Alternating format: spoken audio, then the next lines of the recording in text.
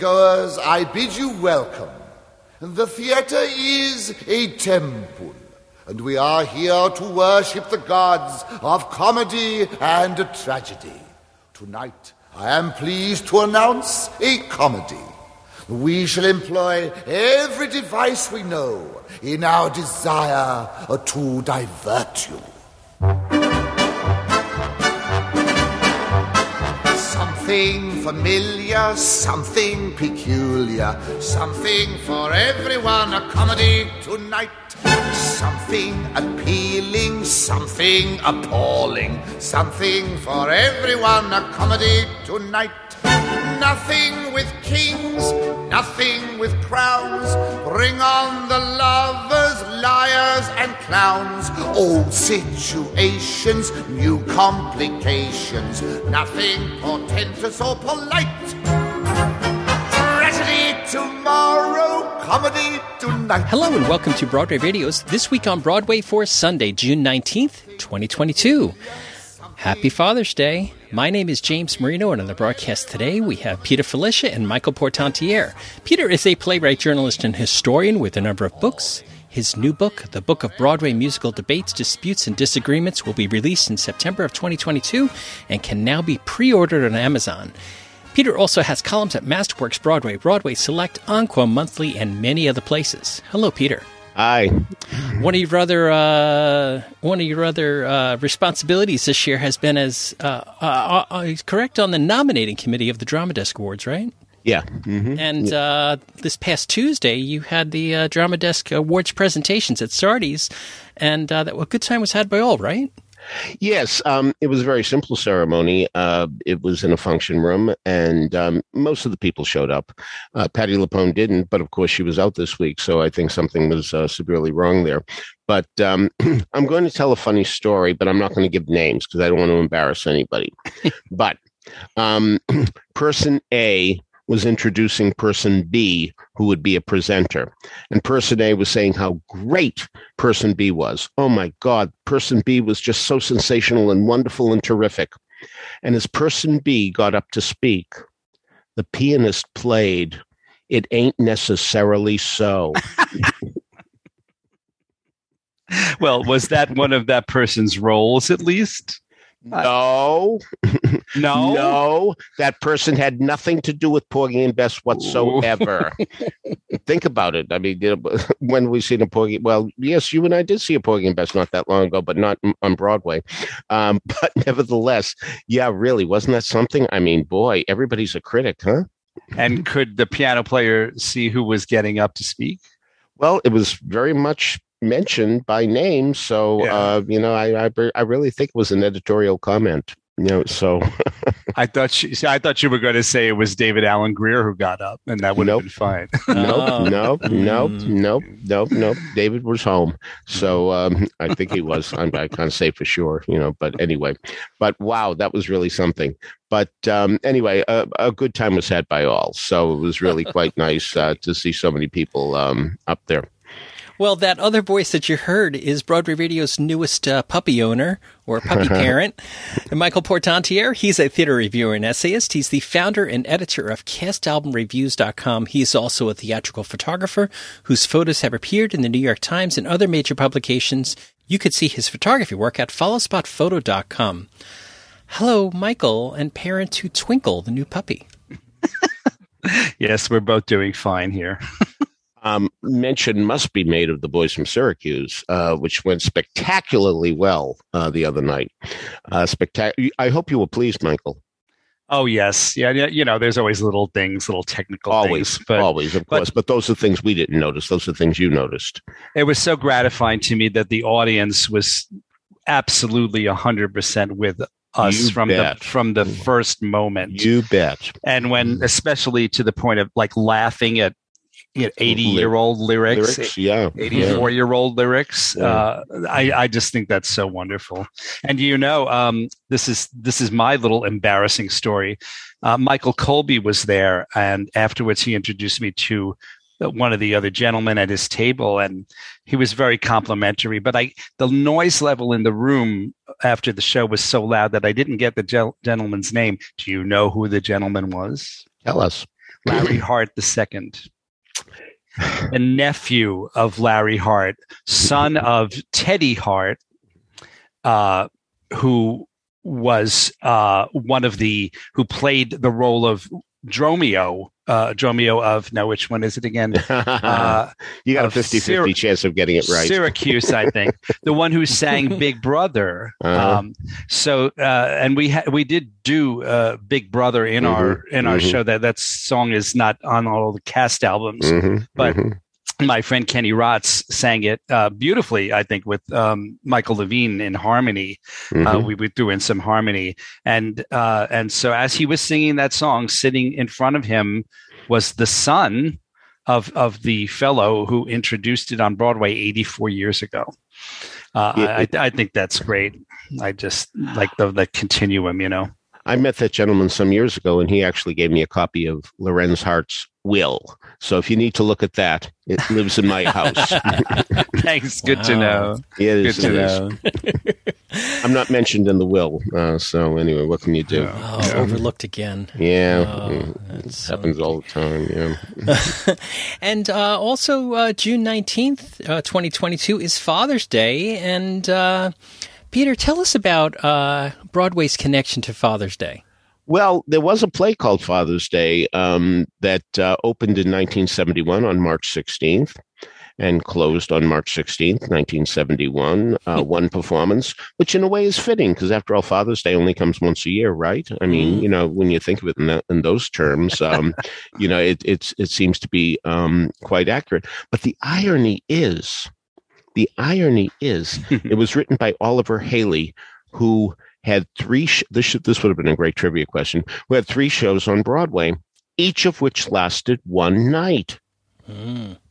Boy, I mean, that must really be very painful. So the first one was called First One to Sleep Whistle, which I remember reading way back in 1966. And the last one was I Won't Dance in 1981, which was the last show to play the old Helen Hayes Theater before it gave way to the Marquee. So really, I mean, you look at these things and I mean, there's disaster all over them, not just one performance, but to think that your show was the last show to play the Helen Hayes, that it actually closed the theater. Of course, that's not the reason the theater closed. I mean, but nevertheless, it really is very odd to think of it in those terms. No wonder he died reasonably young. He was 60. So I guess it really took its toll. But imagine 3 shows, 3 performances total. Wow. What's interesting here is his first show, first one was Sleep Whistle. Yeah. Produced by Edgar Lansbury and Bruce Lansbury. His second show, Father's Day, produced by Joseph Kipnis and Lawrence Kasha. And the third show produced by David Merrick. Yeah. So these were not rookies. These are people who saw something and said, we could do this. Right. Every one of those is a Tony winner. Every one of them, those producers, so that's really something. Yeah. The subject was roses, certainly for the Lansburys, Kipnis and Kasha for applause, and Merrick, needless to say, many times. So that's really something. So anyway, I hope everybody has a better Father's Day than Oliver Haley did. Well, apparently he had more success in TV with Mary Hartman. He did make a living, yes. Macmillan and Wife. Sure. Family, that's the show with Seda Thompson, right? Oh, yeah. Right, yeah. Yeah. And The Cosby Show. Really? A few small hits there. Yeah. So that is, what other, do we have other television writers who I can't think of right now who have tried to come to Broadway and not been people who did Friends. David Crane and Margaret Kaufman did a musical of Arthur, the Dudley Moore movie, and nothing much happened. And they said, "We're going to Hollywood," and look what happened. So yeah. I remember my friend David Wolf telling me he was watching a sitcom once, and suddenly there was a reference to Cockeyed Johnny Dembo, which is a character in Bajor. And he says, see, this proves that so many of these people who wanted to write Broadway musicals actually got discouraged and went to Hollywood and are making a fortune out there. And really, who can blame them? So who can blame them?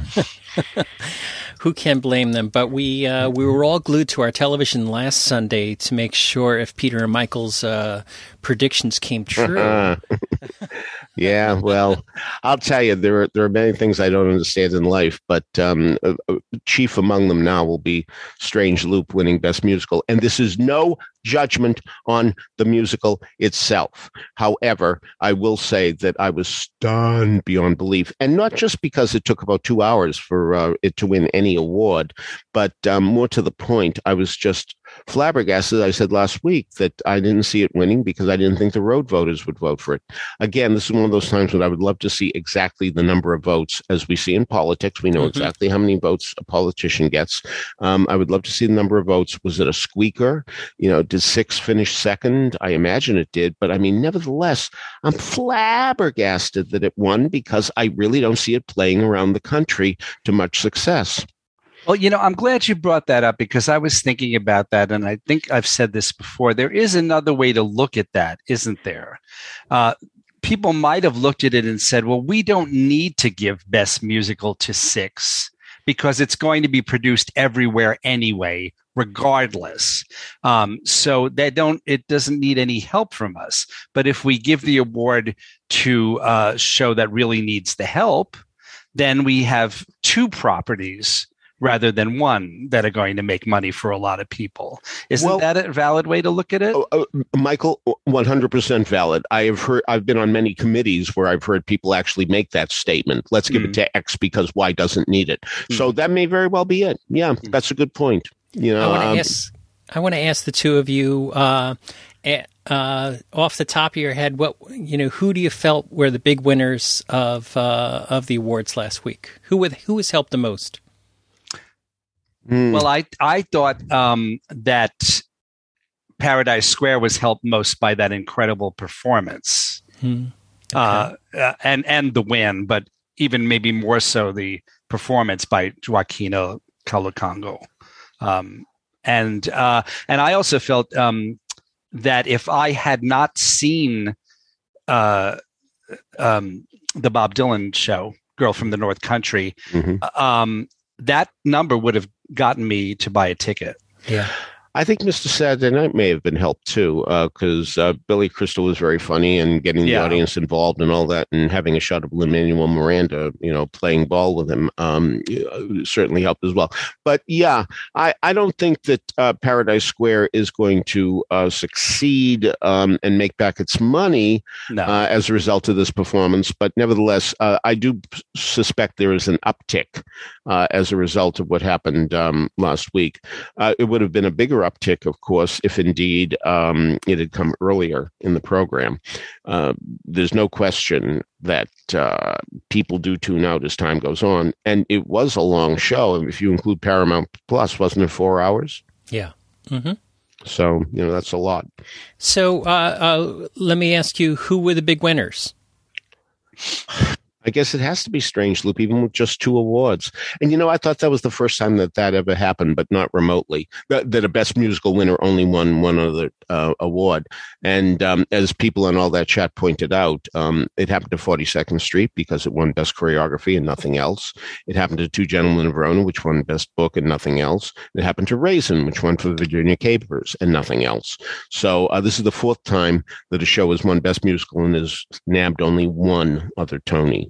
So the ads on the street now that you see winner Best Musical, it doesn't say winner 2 Tony Awards. That would sound paltry. So they know what they're doing, of course. But still, that to think really, I mean, Michael Jackson must have been very, very, Michael R. Jackson must have been very, very concerned as the night was going on when nothing was happening for him, because it took a long time. And I think a lot of people thought that the best score would go to him. So I think that was a surprise to many people. Yeah, the fact that Best Musical did not go to 6 was a tremendous relief to me, as you might imagine. But on the other hand, I just to give it score, it did not make me happy. So I think that definitely should have gone as well to A Strange Loop. So it's funny because we've been discussing this for 10 minutes or so. And we haven't said the words the Lehman Trilogy or Company. Well, I was just about to say, and as to your last question, I I think Company came across as a big winner. Even if the number of awards wasn't that much, but Patti LuPone and Marianne Elliott, and again, I think that number came across really well, and I'm sure that they sold a lot of tickets. Oh, and Matt Doyle really seems to be an audience favorite. Matt Doyle's / husband boyfriend. I'm not sure what it is. Max Clayton. I saw the other night in Music Man, and he was tremendous, self-assured, confident, not cocky. We're going to come up to, the word cocky is going to come up a little later, but confident and dances well, sings well, acts well, really. And, there he is playing against a superstar, somebody who's won 2 Tony Awards, and but just so assured, not the least bit tentative in any way. So it was a good week for Max Clayton and Matt Doyle. Of course, Matt Doyle winning a Tony is better than going on as in a role that is known for Hugh Jackman. But I'll tell you, that audience was so behind him from the beginning. This was to say, look, we know this is a terribly difficult assignment to have to take over for Hugh Jackman, that everybody wants to see Hugh Jackman. And the response when Harold Hill stands up after that Rock Island number was as intense and as supportive as it was when I saw Hugh Jackman do it. I really think it lasted the same amount of time and with the same intensity. So, and well deserved. So anyway, I know I'm getting off the track, but nevertheless, I did want to bring up that Max Clayton was terrific in The Music Man. So, Company and the Lehman Trilogy led with 5 awards each, and everybody went down from there. So, while we're talking about MJ and A Strange Loop and 6 and Take Me Out, these are this wasn't this whole freight train theory that we were talking about last week. No. Paradise Square had 10 nominations, came away with 1. MJ had 10 nominations, came away with 4. Strange Loop had 11 nominations, came away with 2. This was very spread out. Plus, I wanted to ask the two of you about the Lehman Trilogy. Obviously, highly heralded and things like that, but closed. But closed and led the categories on the play side. Has that happened before where a closed play has really dominated? I think so, because as we all know, so many of the plays nowadays have limited runs, don't they?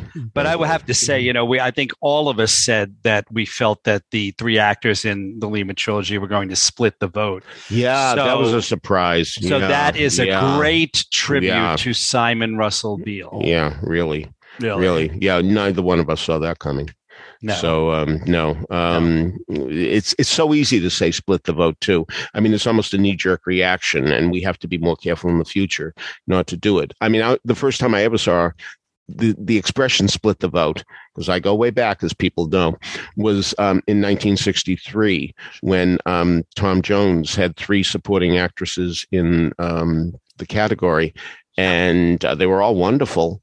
And I thought one of them would win, 3 out of 5, one of them would win. And I remember reading about splitting the vote, and so that was my first experience with that expression. So it's easy to say, it seems like the thing to default to, but now we have to be more careful. Well, yeah, although in this case, I really think it was justified to think that might happen, because the way the show is written and the way those 3 interact with each other constantly, it's not the same as 2 different people playing 2 very different supporting roles in a musical or something like that. You know what I'm saying? I do. Yeah. I do. But nevertheless, if one listens to last week, both of us used the expression split the vote. So, so anyway, so be it. But I wonder, you bring up, when you mentioned 5, James, this brings up a good point. Has there ever been a Tony, not in the early years when they were still trying to even sort out what should get awards? I mean, there wasn't a Best Director of a Musical award till, I think, 1960, which is amazing when you think they were giving out choreography, but no director of a musical. But I mean, once the Tonys really started, let's say in the 60s, and they started having categories for real, I wonder if indeed there has ever been a year where the big winner only got 5. It doesn't seem like that many to me. You always see winner 7, winner 9, that type of thing. So I wonder if there's ever been a year where there have been the big winner only got 5. Well, I think the one that we predicted, or I think it was mostly James who predicted that the Juggernaut might be a strange loop. Let me ask the two of you, how did you consume this? Did you, obviously the Paramount Plus was only online for the first hour. Did you switch over to your televisions or did you stay online? Oh, no, it was actually on TV. At least I saw it on a TV at my buddy Ken Bloom's house. The Paramount, the Julianne Hough and what's his name? I forget his name. The first hour. Yeah. That was on. They must have watched it on an application on their television. So okay, it wasn't, that may be. wasn't broadcast over the air. Okay, I don't know how they did it, but believe me, the CBS section looked exactly the same as the Paramount Plus to where I was sitting. So, how about you, Michael? I only watched the CBS portion because I didn't have access, and I didn't think it was that important to. Yeah, I was tremendously sad and disappointed that there was not even a mention of the Lifetime Achievement Award to Angela Lansbury. Oh, what's interesting was that was in the first hour, and Angela was not there to accept it. Right, I later heard that. Yes, so, I have it on good authority. That doesn't mean great authority, but good authority. They actually did tape her, and one has to wonder if they felt, maybe she just wasn't up to it. I mean, somebody suggested that because Liza Minnelli at the Oscars didn't come across well, that maybe they felt, let's not do the same type of thing. I have no idea. I mean, Angela Lansbury right now might be in great shape, and I hope she is, of course. But I wonder if that was a consideration. Because I did hear they taped her. I did hear that. So that's sad to hear. But and again, it may not be accurate, and I hope it's not. But nevertheless, it was stunning to be watching that and not seeing her. I mean, Len Cariou, you missed it, Michael, but Len Cariou did all this introduction, and then the Gay Men's Chorus sang Mame, and I thought they would do a medley, frankly. I really did. I also heard that they, I meant to watch it the other day, but I didn't get a chance. I think I can still access it. I heard that somehow they flipped the lyrics so that they didn't rhyme in Mame. Oh yeah, I you must notice say, that? No, I didn't. No, but I was probably reaching for the candy box at that moment in time. And first things first. Right. So, but really, I was hoping for a medley. And which brings up Dear World, in fact, and isn't it nice that Dear World is going to get done at Encores and with Donna Murphy? Whoa, I'm interested. I'm interested. And of course, we heard the two other shows, which are going to be done as well, Light in the Piazza and Oliver. And Oliver may seem to be a bit more mainstream, but still, with all those kids and all that, it doesn't get done all that often when you think of it. So anyway, I wish them well. And what did you think of the any of the segments, the presentation of the numbers, anything else that stood out for you guys? What I'm going to say, the people I was with watching it said, ooh, that company number, why did they do that? And I think the reason is, you have to think about the fact that things are going to look good on TV. And the fact that it's essentially the whole breadth of the number is indeed right for a TV screen. I mean, for example, one of the best numbers ever in the history of the Tonys was We'll Take a Glass Together for Grand Hotel. Yeah. But again, one of the reasons is because it mostly concentrates on those two people doing the dance, and it's in a very small space. And I think that was one of the reasons a lot of people said, gee, they should have done, and so many other numbers from Company. I mean, every one of them is good, needless to say.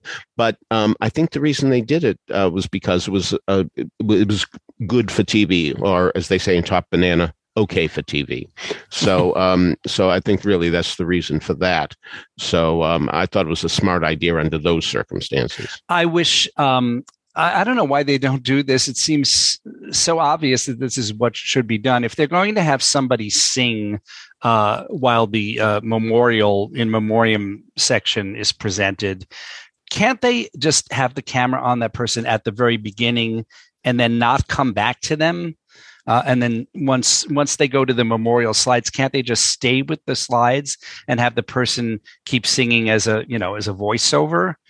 Because I don't think we really needed to have the camera go back to Billy Porter twice and stop the slides, which meant that we had fewer time for fewer people. So I don't know why they do that. That seems such a obvious mistake. Jane Powell wasn't in, but I guess was it just the one show she did, Irene?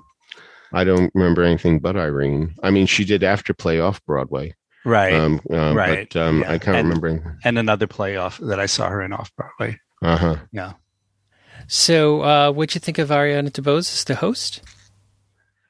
I felt that I wasn't seeing the real Ariana DeBose. I felt that she wasn't being herself, that she was taking on a persona.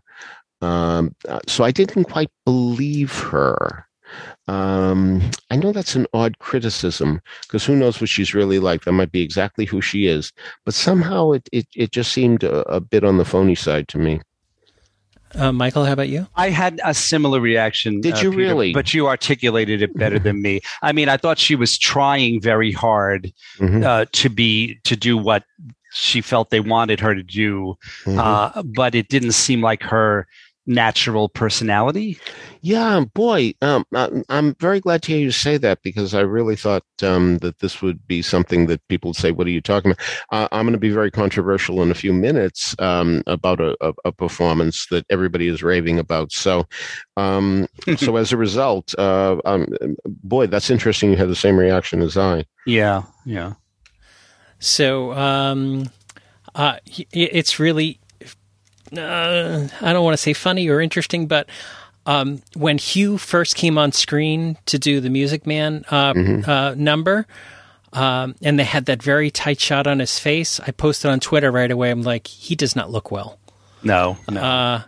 And then the next day, wow, Hugh Jackman was out of testing positive for COVID. Has anybody heard if there have been any ramifications with people surrounding him at those awards? I mean, really, if I was sitting near him, I'd be very worried, or at least I'd go get tested. And this was the flip side of it was that the orchestra at Radio City Music Hall was unmasked, but if you were in the mezzanine or the balcony or things like that, you had to be masked, and yet we're still wearing masks and required to wear masks in Broadway theaters, but we did the Tony Awards unmasked, and there's just so many mixed messages here of Well, let me tell you another story, and that is the day we were doing the Theater World Awards. That was Monday, June 6th. Okay. That morning, I get the message that you cannot appear at the theater unless you were tested that day. And I thought, oh my God, if I go and I'm positive, I mean, I have this, what am I going to do? I mean, I have all this banter that I've written and, who's going to be the host if I can't do it? I mean, it was the most flabbergasting 15 minutes while I had to wait for the results, which indeed turned out to be negative, and I was able to do the show. But my God, seriously, what really happened, I heard backstage. I was backstage for a lot of it. And, Jane Howdyshell showed up, and she hadn't been tested. They actually made her go out and get tested. We had to postpone her coming on with Jefferson Mays to give an award because she had to be tested. So they really were very strict about it. I can still hear that stage manager saying, nobody's getting in here unless that person has been tested, and we want results right now. And really, so they actually did that for Jane Howdyshell. So you have... I'm going to get her last name incorrect, but Mallory Madeki from Six is the dance captain, and went on at the Tony Awards because one of the performers tested positive, And so, let me say this: I have seen her do the show, and she's terrific. Yeah. Terrific. So, it wasn't just that number that I've seen. Michael will blanch when I tell him I've been to Six 3 times. None of this has anything to do with my affection for Six, for which I have very little, but I have been 3 times. And one of the times she was in, and she was terrific. Yeah, I did see her as well. When did I you? Went to Six, yeah. Mm-hmm. Mm-hmm. So, it was. I felt like the Tony Awards were very encompassing of the Broadway experience and the contradictions that we've had in the last year, and all the different stories that we've been telling about Broadway in the last year seem to come up all in this one evening. I felt it was a very successful Tony Awards. I thought it was entertaining, and I didn't think that there was any tremendous shocks except for Dana H., which it was a shock, but it wasn't undeserving. It's just I don't know what to say about how people follow up this 2022 Tony Awards, because I think that the 2023 Tony Awards, now just 51 weeks away, is here before you know it. Is going to be here before you know it, and it's going to be a very, very different awards season next year, I think. Mm-hmm. All right, so let's get on to our review section. The 3 of us got a chance to see Sarah Silverman's The Bedwetter at Atlantic Theater Company's Linda Gross Theater. So, Peter, why don't you get us started on this? This is where I'm going to be controversial, because I did not respond at all to the woman playing the lead, playing Sarah, the bedwetter herself.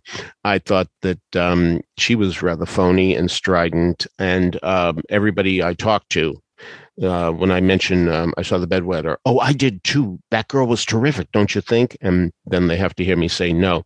So I am going to say that. And again, I am stressing that's a minority opinion. So the show itself, not bad at all. One of the things that I think is very strange, the girl goes to a sleepover and she wets. The next time we see her friends who were at that sleepover, they have no reaction to what had happened. They reacted that very night, but the next time they see, do they ignore her? Do they have pity for her? There are 3 girls. One could have pity, one could ignore, one could mock her. But the fact is, it seems as if these girls were exactly the same as they were before the sleepover. And I think that's a big mistake. I remember it differently. Do you? You may be right. I do, because the girls didn't see her again. They had that number where they mocked her and then they missed her and they talked about how good she was. Am I missing that out of sequence? It may be my mistake. Believe me, I'm fully willing to say that I certainly make them. So this may be one of them, but that's the way it seemed to me. Cassie Levy, wonderful. Bebe Neuwirth, wonderful. Has a very funny song.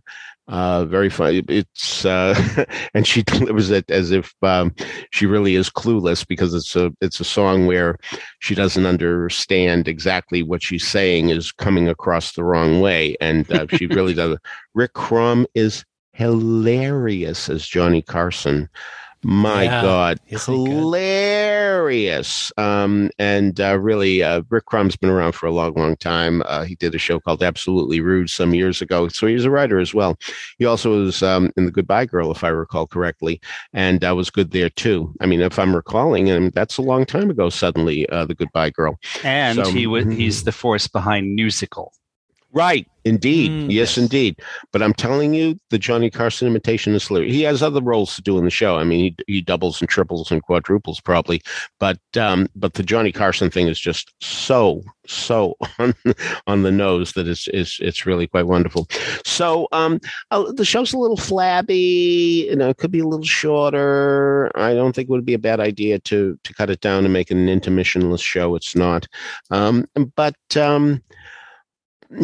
And of course, I wish there were a different title, even though it's truth in advertising, I'll grant you. But, I'm sure there are people who are automatically going to say, a musical called The Bedwetter and stay away. I mean, yes. I would think so. You do too, Michael, huh? Absolutely. Okay. Yeah. So that's my take on it. Did you like the girl? I have one word for you. What? I have one word for you. You're in town. Sure.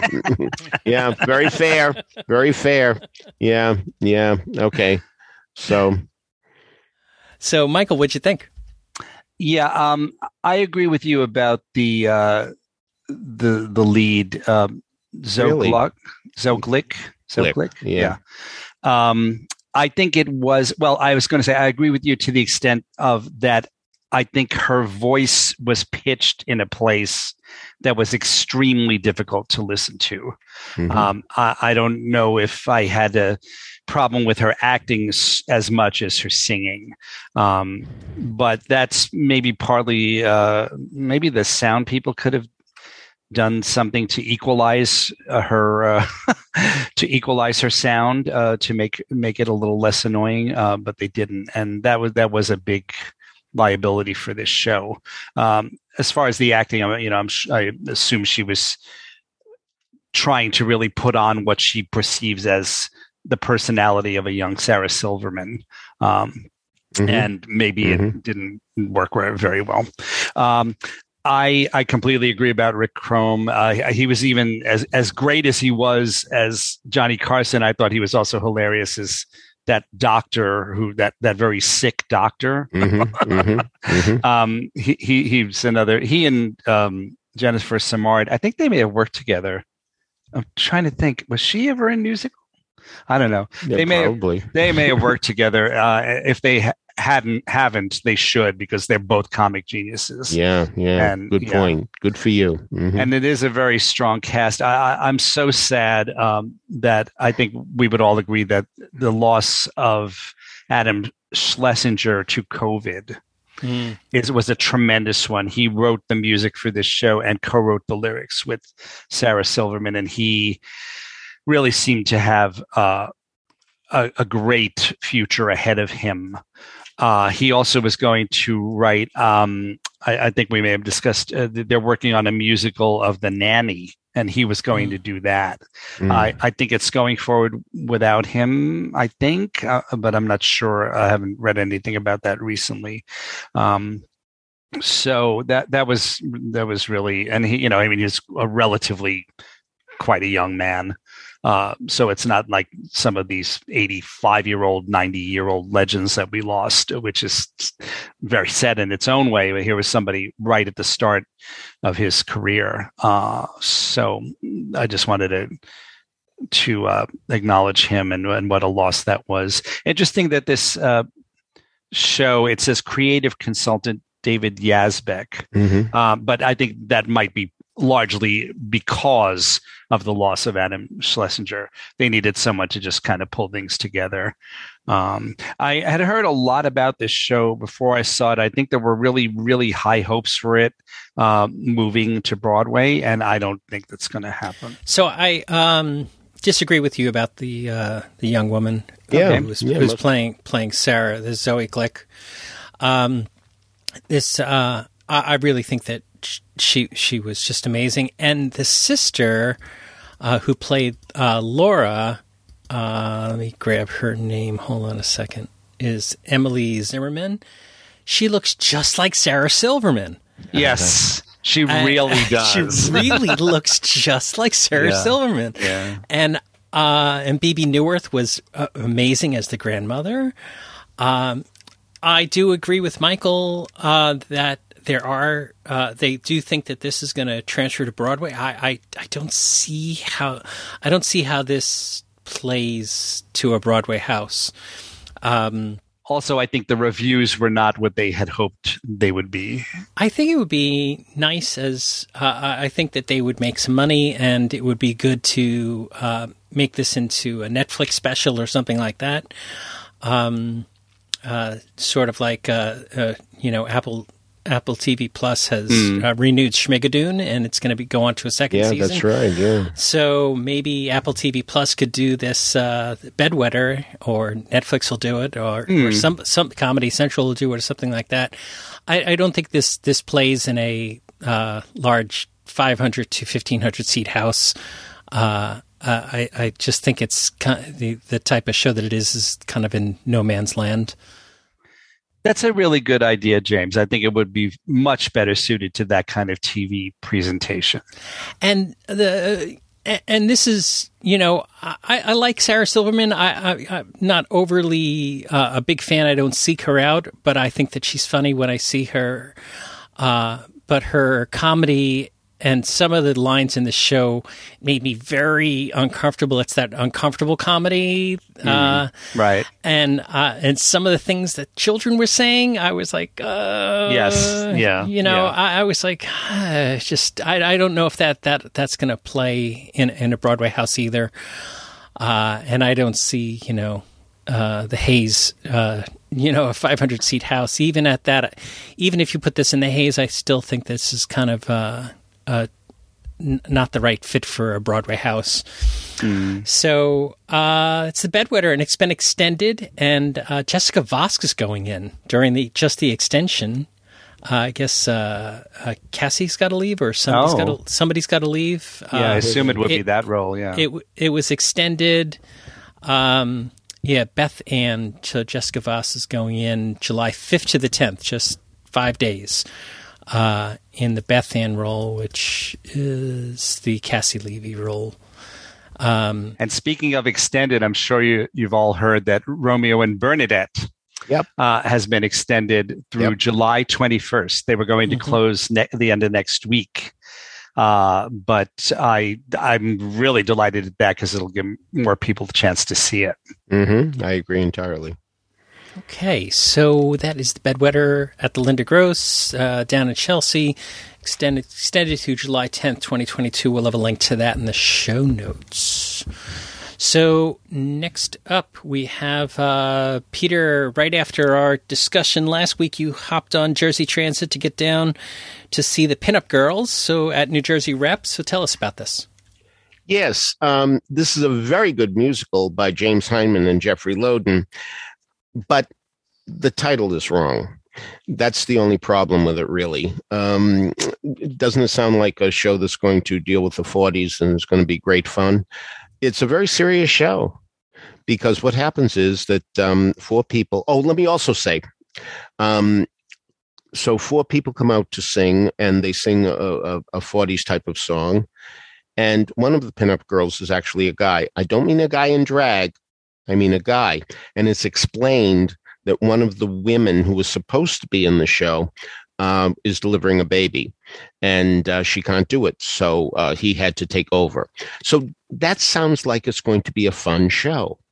And it's not really a fun show. It's a very good show, but it's not a fun show, because what they do is they have found letters from veterans in the attic, and they're going to read from the letters, and they're going to comment on them in songs. Some of the songs are original, some of them are not.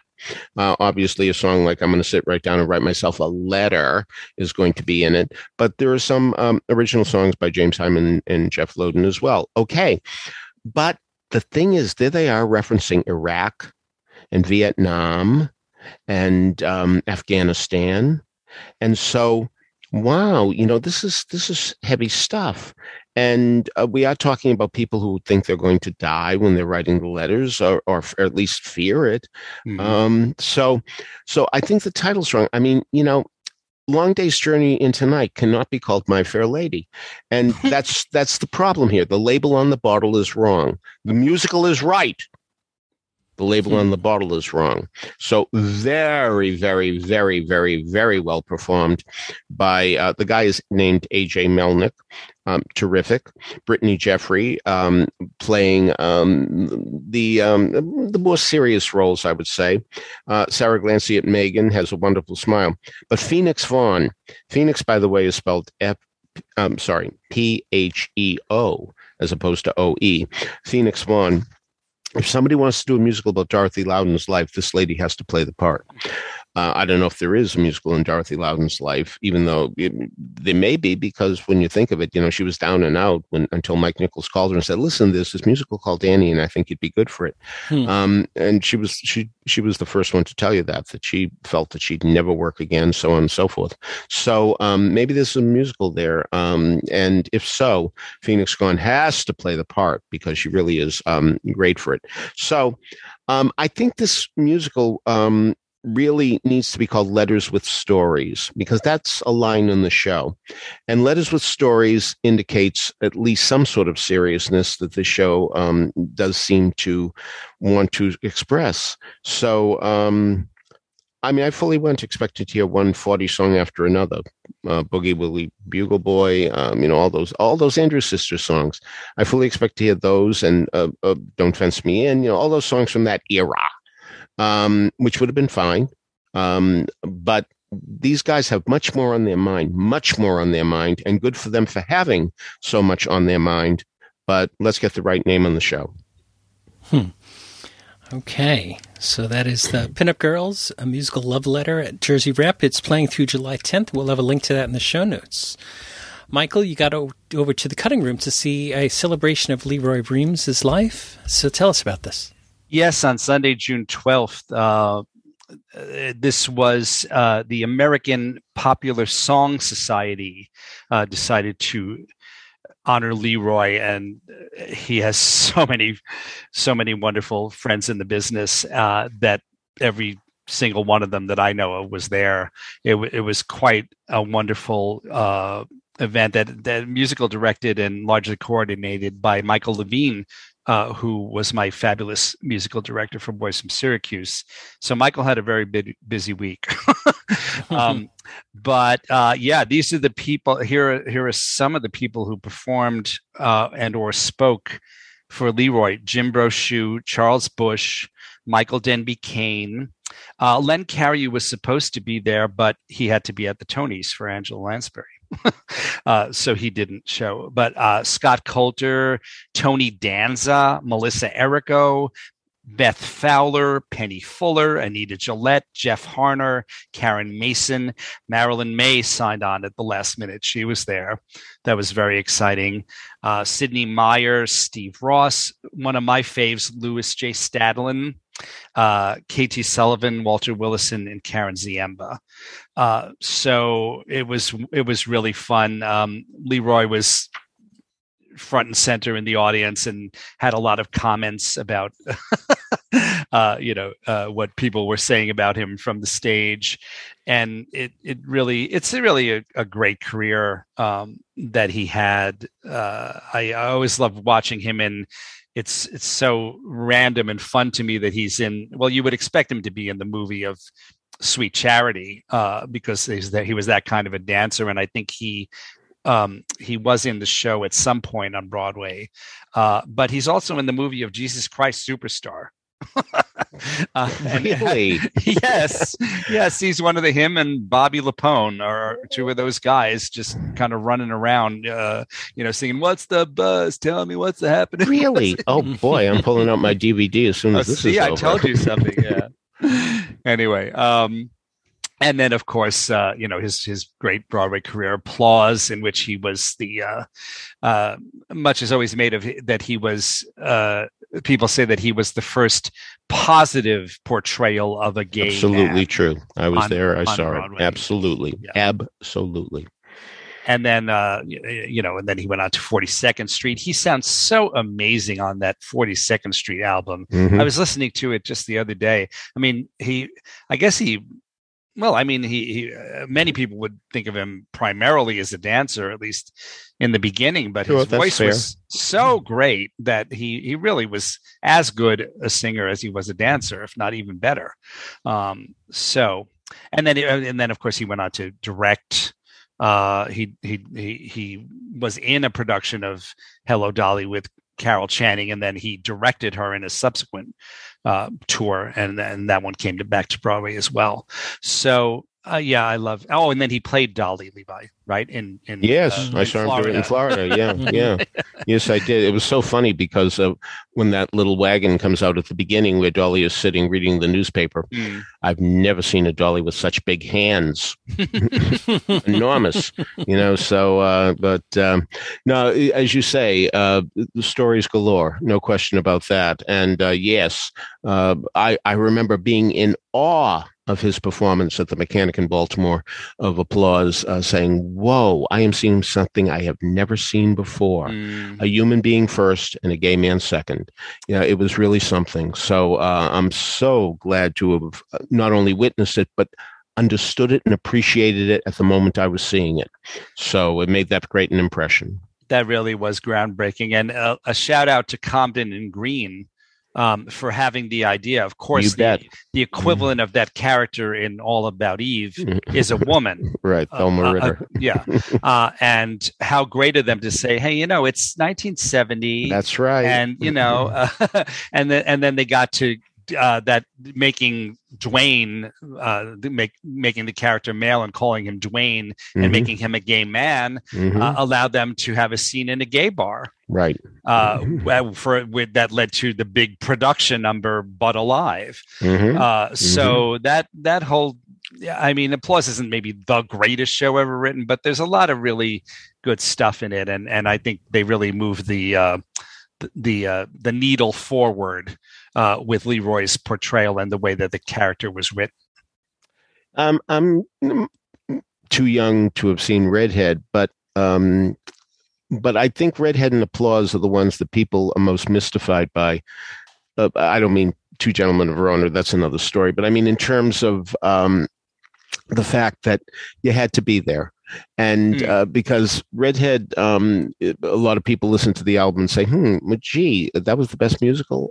But really, obviously, the production was phenomenal with Bob Fosse and Gwen Verdon. But Applause, too, played so wonderfully well, and you can't get that from the album. You don't.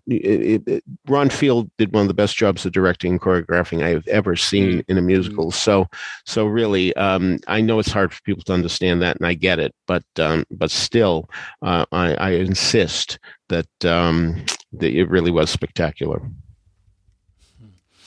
And then after that, Michael, you went on down to, where was it? Where was the next thing? To the Laurie Beachman. Yes, the Laurie Beachman Theater, yes. To see Three Men and a Baby Grand. So tell us about that. The Laurie Beachman, as I'm sure we've mentioned in the past, is a really nice cabaret performance space in the basement of the West Bank Cafe, where I hang out a lot because it's right down the block from me now. And this was, I guess they've been doing shows for a little bit now after reopening, after being closed during most of the pandemic. But this was my first time back, and it was really great to be there for such a wonderful show called Three Men and a Baby Grand. Now, when I first heard this, I was a little confused because years ago, there was an act with that same name, and that act involved Lee Lessick, Brian Lane Green, and Johnny Rogers, with, I think, John Boswell at the piano. And they were pretty popular for a little bit. I think they even made an album that I may have somewhere, but they haven't performed under that title, that name, for many years, as far as I know. So I guess, and in fact, when I got the press release on this version of Three Men and a Baby Grand, I asked the press agent, and I said, I said, does this have anything to do with that previous incarnation? And he was unaware of it. And then it turns out the people who put this show together also were unaware. I was speaking to one of them last night, and he said we really Googled it. He said, and we really tried to make sure that nobody else used that, but nothing came up. So I think that's maybe because it's whether you spell out the word three or use the numeral, and also the old group Three Men and a Baby Grand. They wrote it Three Men and a Baby ... Grand, GRAND, exclamation point. Anyway, this new group is just fantastic. It consists of Richard Rogers Award winner Brandon James Gwynn at the piano, and he wrote a lot of their special material, and he seems extremely talented in both of those areas as well as a singer. And then the other two guys are a couple, Dylan Hartwell and Greg Sullivan, and so they play on their coupledom a lot in the show.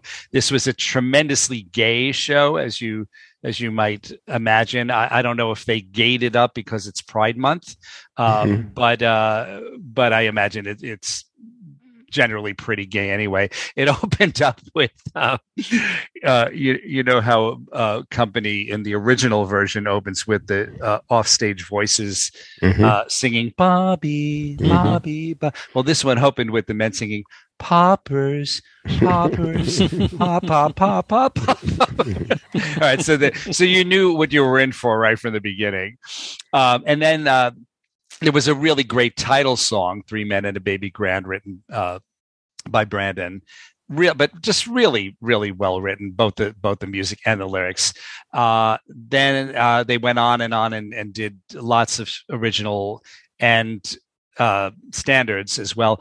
There was a number they did that's not familiar to me, a song called Cowboy Take Me Away by the Chicks. Anybody know it? Nope. No. Anyway. The Dixie Chicks were changed their name to the Chicks. Is that right? Yeah. Oh, that's right. Yeah. They took the Dixie out. Yes. They took the Dixie out a couple of years back. So I don't know that song, but that's probably, who. Well, it was a terrific song, and it allowed two of the guys to whistle in harmony.